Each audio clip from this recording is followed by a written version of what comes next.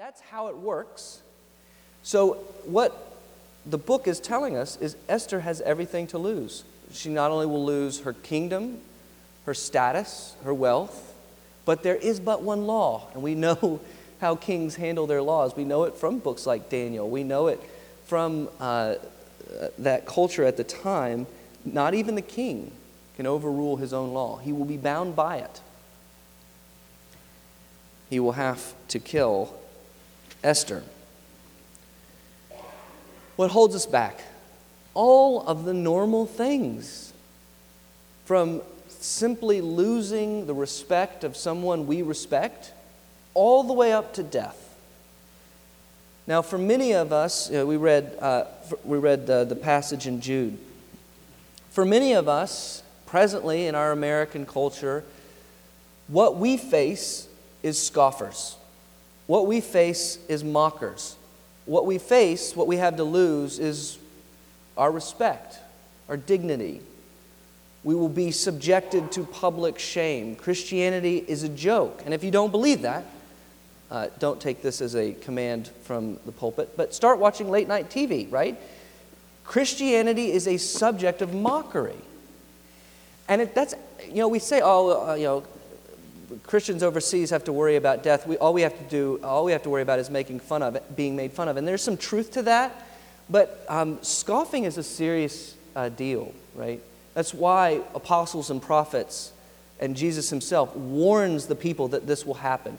Because what scoffing does is it slowly erodes your confidence. It slowly erodes your ability to say, yes, I believe what the Bible says. And you start wanting to qualify, and it saps you of your strength. Sometimes a good joke is the best possible weapon. Because if everybody's laughing at it, how can it be true? It undermines the seriousness of it all. And so we have to face that. We have to laugh when it's funny, but also say, that's not true. That's dishonoring Christ. That's blasphemous. We have to believe that in our hearts. We have to be strong. We cannot let the scoffing of the world overwhelm us. Jude's instruction, you beloved, building yourself up in your most holy faith and praying in the Holy Spirit. When those moments come, you have a response. It's a personal response. It's a corporate response for us as a church. Our response is to go back into the Word of God and to see the beauty of this thing that God has given to us. The Word of God can be funny at times. God tells good jokes at times, though often because of cultural issues we don't understand the jokes, but we can talk about a few. However, this is serious and beautiful. And as you become enraptured by this compassionate Savior, Jesus Christ, it restores our confidence. Jude knows this. That's why he wants us to study Scripture in the Holy Spirit, because as we are in the Word, it restores our confidence in the Word and in God and in His Son, and guards us for that day when His glory will be finally revealed. Esther has everything to lose. That's what holds her back. And we can say another thing is, Esther is no doubt wondering, will any good come of this? There's a logic, a reason behind Esther's reluctance. If she does this, she has everything to lose, and will she gain anything?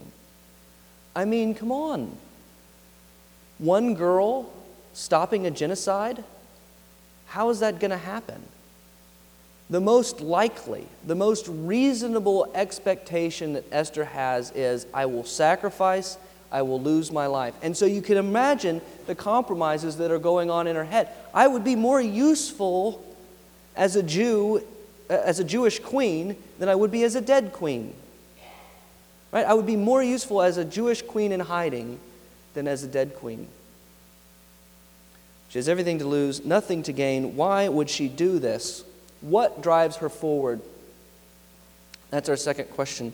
What drives her forward? We know what holds her back. We've all experienced that reluctance to sacrifice what we do not want to sacrifice, just because Jesus asks us to sacrifice it without seeing the immediate good or benefit that we will see from it. That's what holds her back.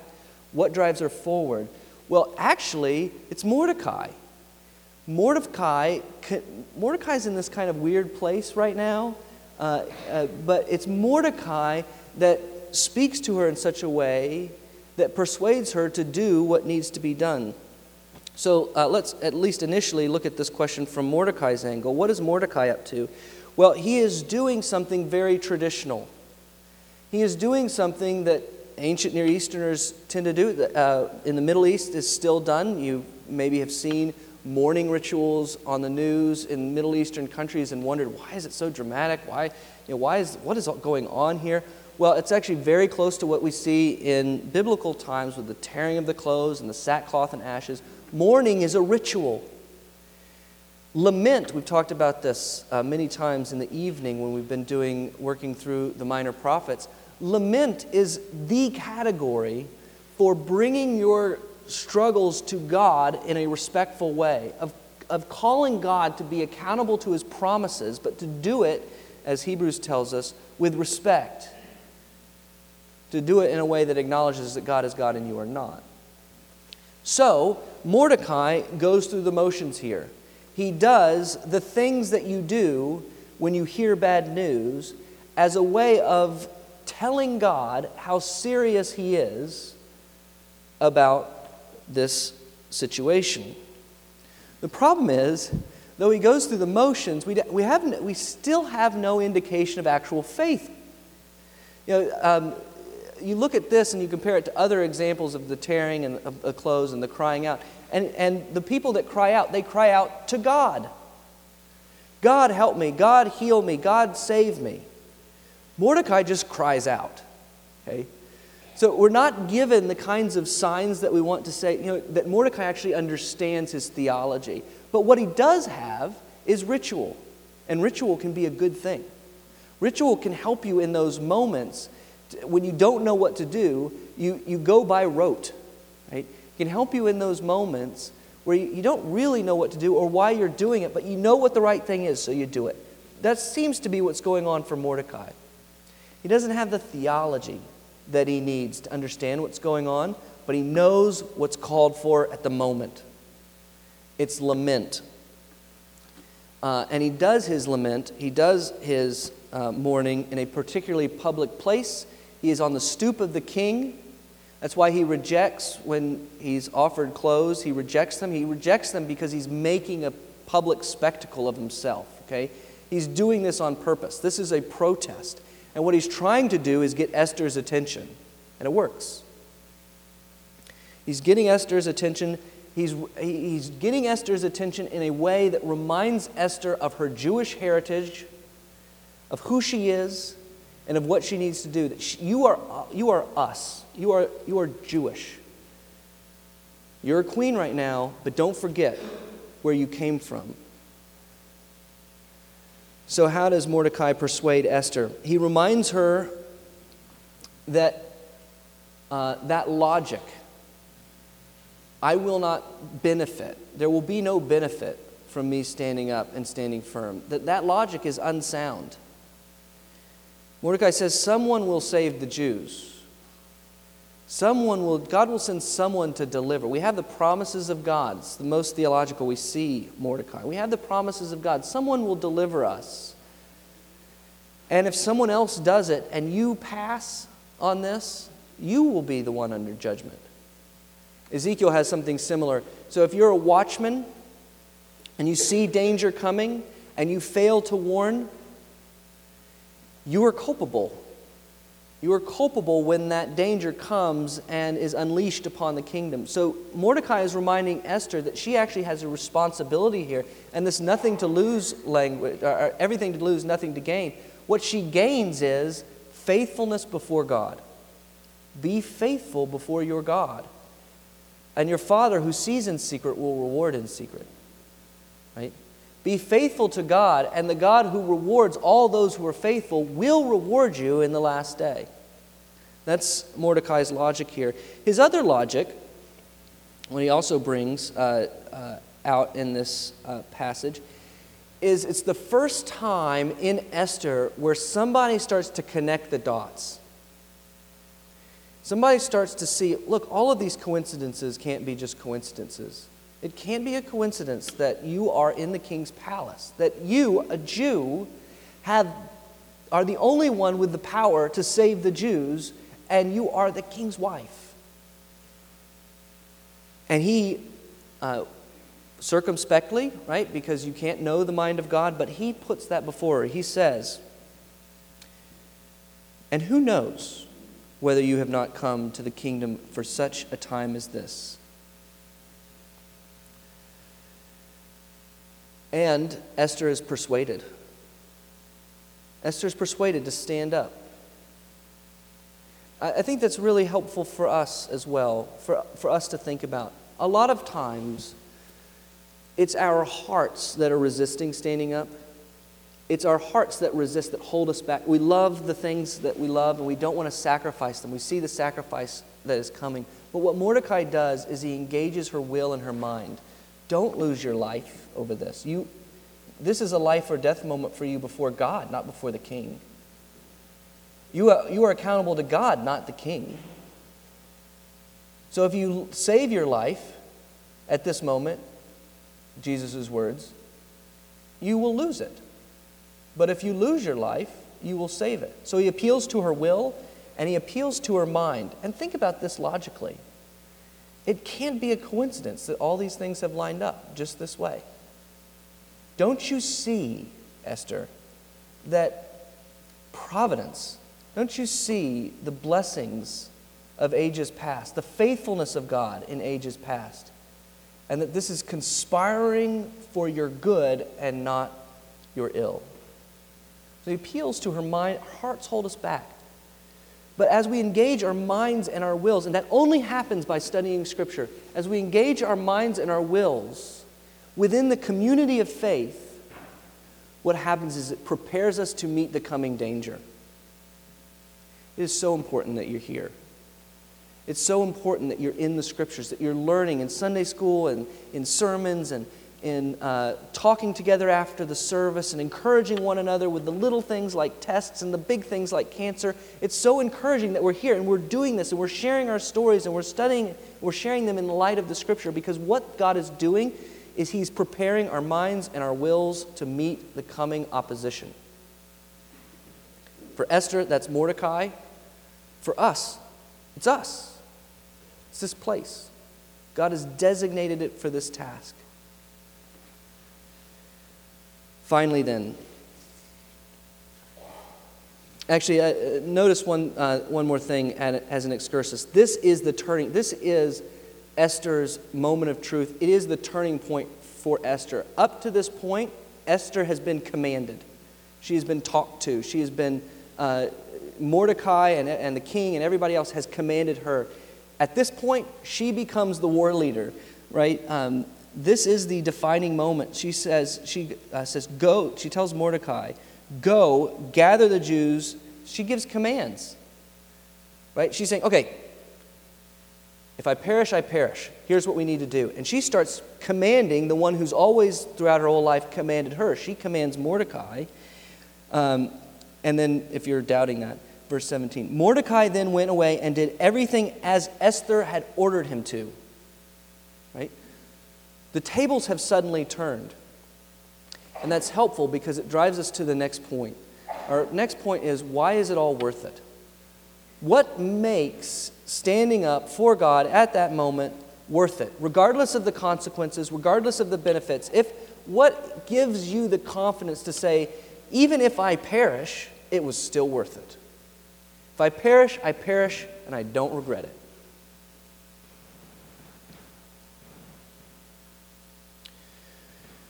Well, it's those little coincidences. It's subtle in Esther, but the whole point, even though God is never mentioned in the book, the whole point is that it is God who is the hero. It is God who has transformed Esther to be His agent of redemption for the Jews, and it is God who will act on Esther's behalf. She will go into the king, and the king will give her that scepter. Why? Because, it says later in verse 5, because she found favor in the sight of the king. Well, that's good language. That's biblical language. What we find throughout the Bible is that God's redeemers find favor in God's sight. That's how God works. So what he does is, think about Noah. God plans the destruction of the whole world, but Noah was a righteous man and found favor in God's sight. Moses found favor in God's sight, so God showed mercy. Abraham found favor in God's sight. This is special language. It's language designed to tell us that God is at work by blessing those he's going to use as agents of redemption.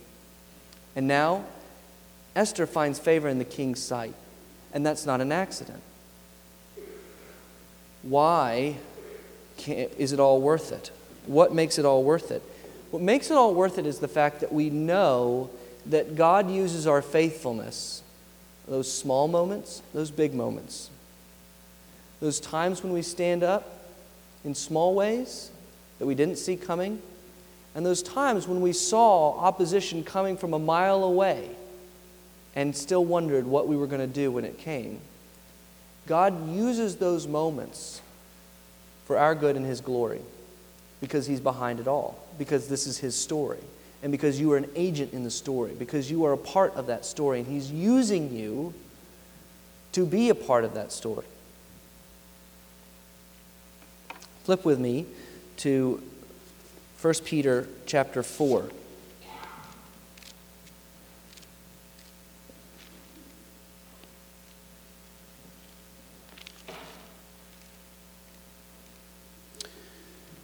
Keep going right through Hebrews and then James on to 1 Peter 10:13, 10:14 for chapter 4 in the blue Bibles. Here's how Peter puts it in verse 12 of that chapter.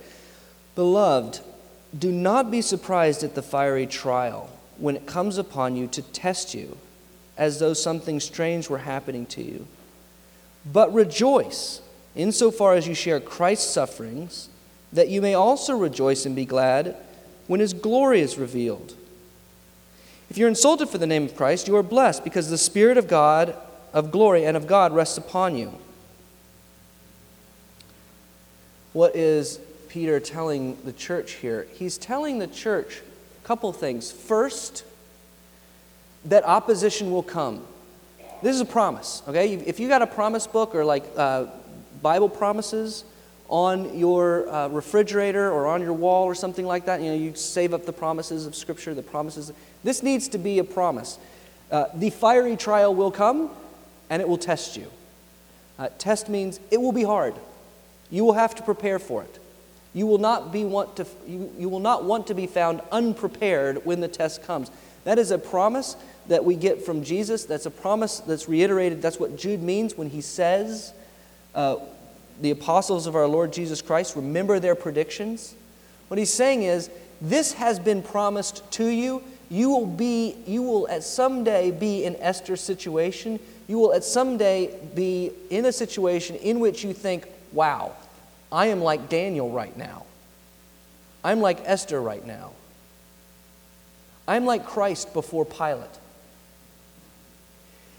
And Peter wants to encourage you at that moment. He wants to say, at that moment, it will all be worth it for this reason. Because in that moment, insofar as you are suffering for your faith, you are sharing the sufferings of Christ. Rejoice, he says. It's all worth it, because rejoice insofar as you share Christ's sufferings, that you may also rejoice and be glad when his glory is revealed. At that moment, that defining moment in your life where you name the name of Christ and it costs you something, and you sacrifice something as a result, or you are willing to sacrifice something as a result. If I perish, I perish. At that moment, you become an image of Jesus Christ. You are a participant in what happened to him. Peter actually has experienced this. He experienced it in the book of Acts. We're told that he was flogged, and immediately after he was flogged by the Jews, Gamaliel speaks. They save their life. Gamaliel saves the life of the apostles. But then they're flogged, and it says they rejoiced. Why? Because they were counted worthy of sharing the same kinds of experiences that Jesus had. because they became like Jesus at that moment. And Peter has been reflecting on what that means. And what it means is this: you don't just become like Jesus in your suffering. If you become like him in your suffering, you also become like him when his glory is revealed.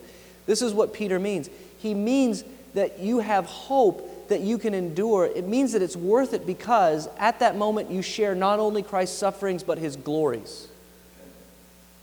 Everything that was Christ's on earth would be an honor. To live is Christ, Paul says. Everything that Christ, all the suffering that he experienced on earth, it is an honor to you to experience as you walk in the Christian faith. But the situation is also reversed. Precisely because we suffer on behalf of Christ, we receive all of his glory. Everything that he received in the resurrection becomes ours because it is his and because we share it. And he shares with his brothers and sisters. He shares it all, and it's infinite, and it's unlimited. To live is Christ. To die is gain. And that's our life. That's what it means to stand up. That's what it means to be on fire for Christ. It means to identify, both in your sufferings and your glories, with Jesus Christ, your Savior and Lord. That all your hope is in that. What does that mean for us? Well, if you're not a Christian, if you're sitting here and you're thinking, this sounds, I didn't realize that there were promises in Scripture that I would suffer. I didn't realize that if I become a Christian, I'm going to have to make some pretty major changes in my life. I was talking to a Chinese student, not a Christian. This was back in college days, and he really liked the book of Genesis. He read it cover to cover, like in my house. It was really awkward. He read it cover to cover in a sitting and really liked it and wanted to talk about it. And we started a kind of a 6-month-long conversation, at the end of which, and I don't know where he is now, I don't know where he's gone off to, but at the end of which he said, I really like this. I really want to own this. But I know that what it means is I have to stop praying to my ancestors. And that's going to alienate me from my family. It's going to offend those around me. And I have to do it. I can't do what I've always done anymore. And it's going to be a problem. It's going to be a huge problem. And so I don't know what I'm going to do. Here's what you need to know. You need to know that it does cost you something. You have to count the costs. Christianity, sometimes, Christianity is presented as this kind of better life now, that you're going to become a Christian and the void is going to be full and it's going to make you happy and all of your problems will disappear. It's not like that. It's like that in the end, but it's not like that now. There will still be times of emptiness. Vanity is all is vanity. There will be still times of depression. There'll still be times of sacrifice where you have to say, no, I'm going to own this, even if it means losing this. Those times will come. Count the costs, but realize as you count that you receive everything in return. Remember how Jesus puts it: lose your life in order to get it. But if you hold on to your life, you will lose it. For Christians, remember that. Remember that when the time comes. Remember that you have received all things through Christ who strengthens you. And that doesn't mean that God is going to give you sudden bursts of speed or energy or adrenaline to solve that immediate football problem or whatever it is. What that means is you have all things. Everything that is Christ, that entire inheritance that is Christ's, belongs to you. It is guarded by Christ in heaven, stored up for you, so you have nothing to lose. What can you lose? When you stand up for Christ, what can you lose? Temporary respect of your peers, money, prosperity, influence, a beloved friend, a family member, your life. You have all things. All things and more will be given back to you. Whatever you lose, the reward that you receive in exchange will so overwhelm what you have lost that you will say, it was worth it. Let's pray.